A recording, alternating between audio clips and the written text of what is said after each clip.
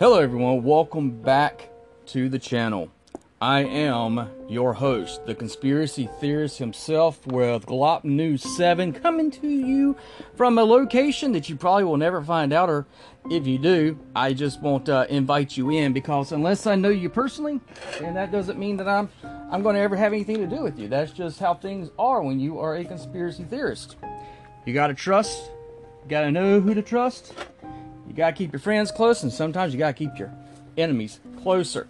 One thing I want to talk about today is dealing with the subject of giants and dealing with these chambers that are allegedly in New Mexico, also in Italy, and apparently giants in Iraq.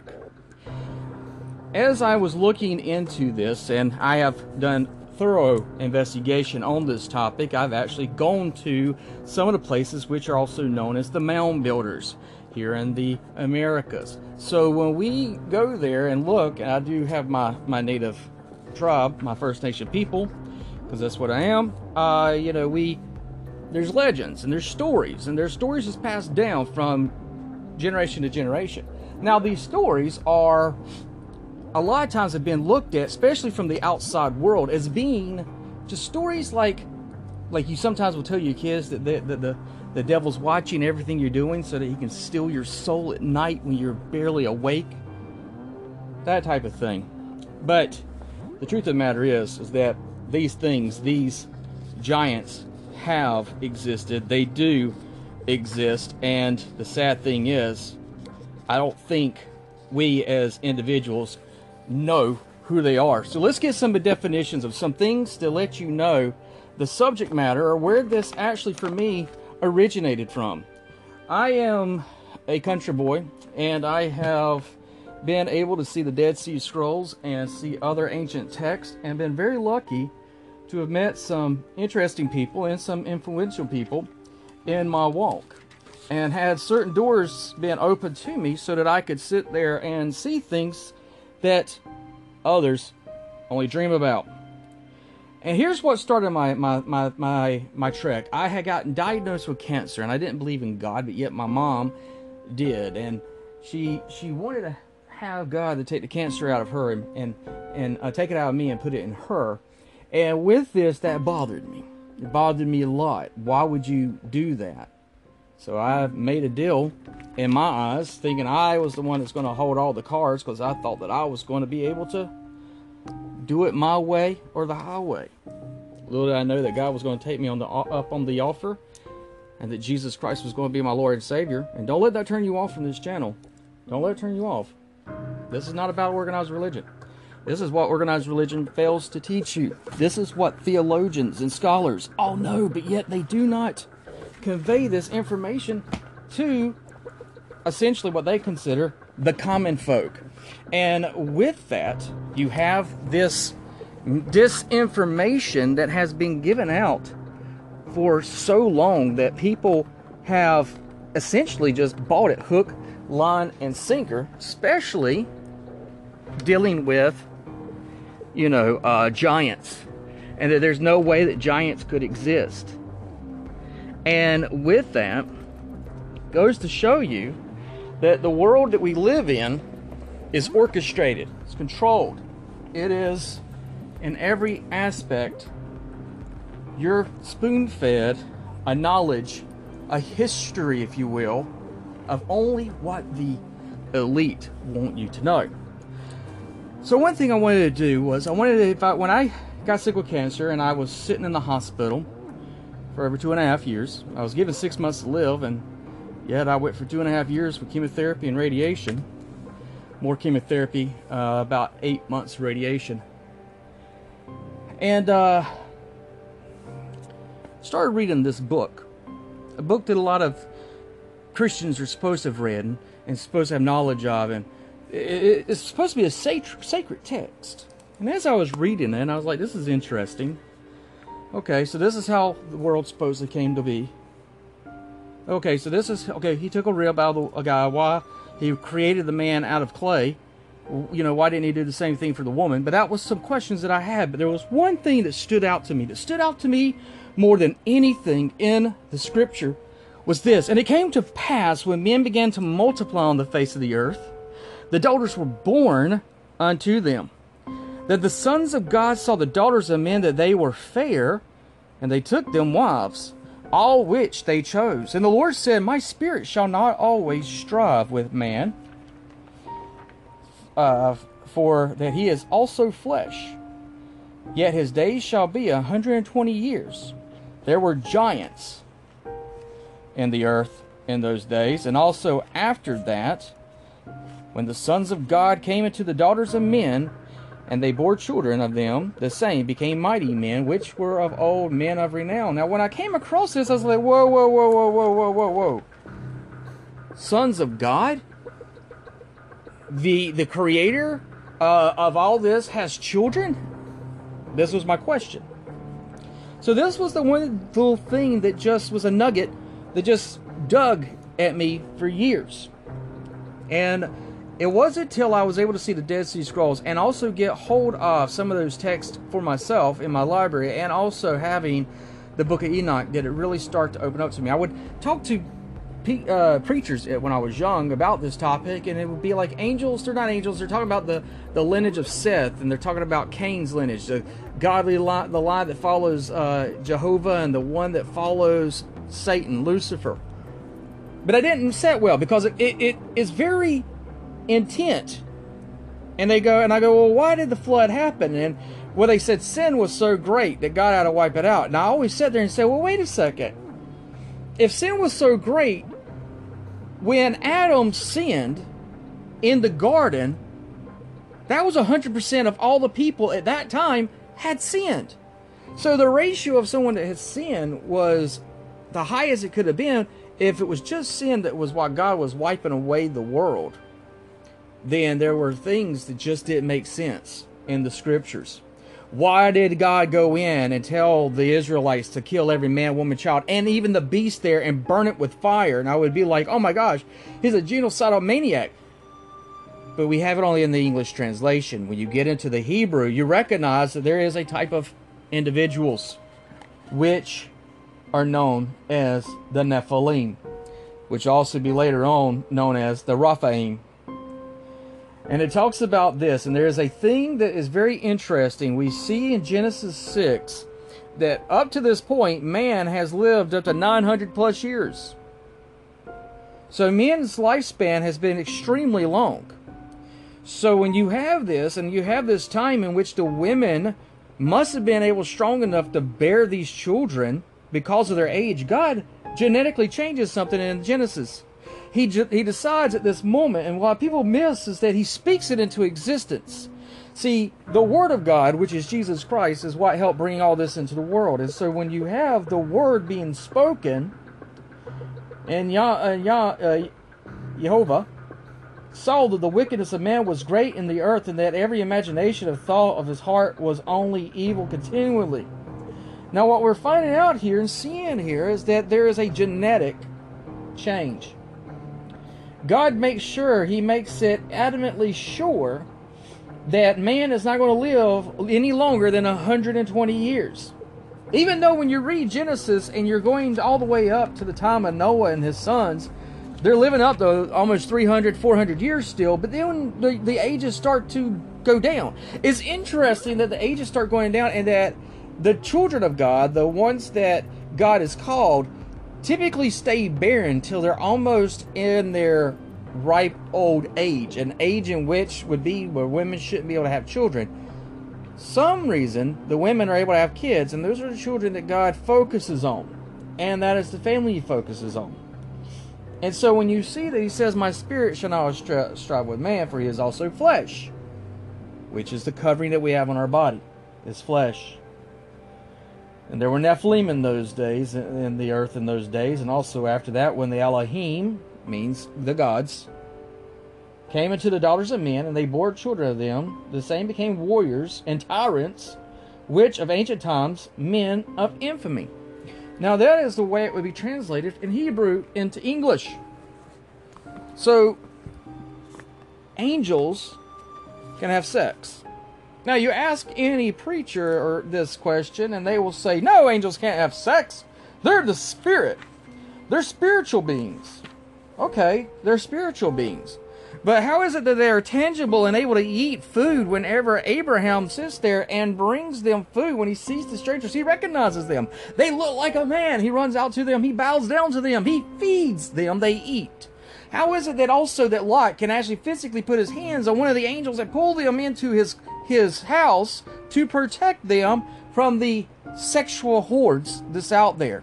And when God does an utter and absolute destruction like he did in the book of Genesis to wipe everything out, it was to wipe out a polluted genetic code. And that code was where the fallen put their DNA into man, into woman, and in doing so created an offspring that was eating and destroying and tearing things up, which were also known as giants, tyrants. Angels, definition for angels, son of God in the Old Testament, still serves the Most High God, where there are at the creation of the earth, and presumably when Adam and Eve were alive, they're interdimensional beings that are able to transform between 3 dimensions, the world and the heavens, and are able to do so without using technology. This is what we would call the good gods. Then you have the fallen angels, which are also the sons of God. But they left their first estate. They left their first habitation. They left where they were from. And the Nephilim were among the ranks because they came to earth and had sexual relations with human women. They had corrupted God's creation. As such, has been judged. And so God says, I cannot allow this pollution to live. I have to wipe it off. Why do you think so many of our ancient texts, even from Greek to Egypt to the Mesopotamia, all the way to even the northern gods, that you sit here and you see that there are hybrid beings, half man, half beast, like the Minotaur. Matter of fact, in the scriptures, David, his mighty men, it says, killed lion-like men and killed 2 lions. So it was telling you right there that the lion-like men still existed, and that the mighty men of David, King David, killed them and then went and slew the lions that were there. To make sure you understand that they were not talking about just the lion creature in these texts. And it's all through the Bible. Man-made traditions and man-made teachings and man-made pollution, and then the Catholic Church is using the scriptures to keep the Roman Empire exactly that, the Roman Empire. The Catholic Church knows that these giants exist. They've covered it up for years. The Jesuits have known about this for ages, and yet they still cover it up. When giant skulls or anything would be found, either if it was found by the Smithsonian, it was automatically disappeared. But if the Vatican got hold of it, then it just disappeared also, as if it never existed. Now we have the Rephaim, and these are the offspring of the fallen angels. They were and are giant for the most part. They have physical traits such as red hair, 6 fingers, double rows of teeth, and cannibalistic tendencies are attributed to the Rephaim. That means they're bloodthirsty. They're cannibals. They eat and devour everything. And when the Israelites come up against them at one time, we were like grasshoppers in their eyes. And they were devouring the land. Now we must understand that demons are not fallen angels, but they are the disembodied spirits of their children, the Rephaim, the Anakim, and the Nephilim. But they used to have bodies and physical attributes, but the demon now does not, because it is spirit. And what it plans to do is not only it is to sit there and bring destruction. And it tries to possess people so that it can rehabitate the bodies, so that it can relive its carnal instincts. Now there is a battle that is waging, and these giants have been around for ages. But you must understand Even though they are around, a lot of times mankind overlooks them. I heard of a story that came from Stephen Quayle. Make sure I say his name. Stephen Quayle. And another gentleman known as L.A. Marzulli. And they were talking about the Afghan giant. Now, I have family in the military, and I have family that has had, they've done things that are top secret that they can't even talk about to their own families. So when I heard this story and being shared, I was skeptical. I was extremely skeptical, because if it was such a event, then it means that it would also have been where it needed to be, a secret, a national security. And what we have to understand is that the U.S. government is not up to allowing this information just to be given out to willy-nilly. So then when I realized that they were trying to hide the identity of these gentlemen, I realized there's a reason why. But if they are a part of this, the government would end up knowing who they were, because it's very easy to find them out. And then I heard that some of them went dark and haven't been heard from. Then that started making me look more into the story, because I had this as a child, as I was coming into this faith, coming into the scriptures, and seeing the Bible is explaining something that's totally different than what the church is explaining. They want to make everything spiritual, but the Bible is also physical and literal, and that you're dealing with flesh and blood entities who I personally think are the aliens that we are seeing. They have the same MO as the fallen. But let me share this. You have the old story, Jack the Giant Slayer, or you have one that says, fee, fi, fo, fum, I smell the blood of an Englishman. Now, why is it so interesting about this theme of giants being cannibals? Could it be because there is a deep-seated truth in this idea, such as the Wendigo flesh eaters? Now, there's a story that comes out shortly after World War II, the military having a difficult time trying to get into even the Japs and the U.S. The Japanese servicemen were having a hard time getting into Solomon Islands. And there was a thing coming out saying that they were being eaten, cannibalized. Upon hearing these reports, they go in to make the sea this, and yes, the men have been eaten. It is a story, apparently, that even the people within that on the Solomon Islands say cannibals do live out and into the caves, and they do not go anywhere in the areas that those giants live. Now, the German nation, Admiral Mews posed an advance on a website seeking a well-built 18 to 30-year-old willing to be killed and eaten. One bright soul actually took this lunatic up on the offer, and the evil act was done and recorded and videotaped. This is the type of thing these entities do. They want to eat the blood. It's interesting, the scripture says, do not eat or drink the blood of even the animals. Makes you wonder why. Maybe it makes you crazy. It makes you become an easy target to be controlled. Understand this, in Joshua chapter 24:15 says, and if it seem evil unto you to serve the Lord, choose you this day whom you will serve, whether the gods which your fathers served that were on the other side of the flood, or the gods of the Amorites, in whose land ye dwell. But as for me and my house, we will serve the Lord Jehovah. We will talk more about this in upcoming podcasts. Please share this with others and let me know what you thought about it. Have a blessed, and also, like I tell always, pay attention to your surroundings, because you never know what lies around the corner.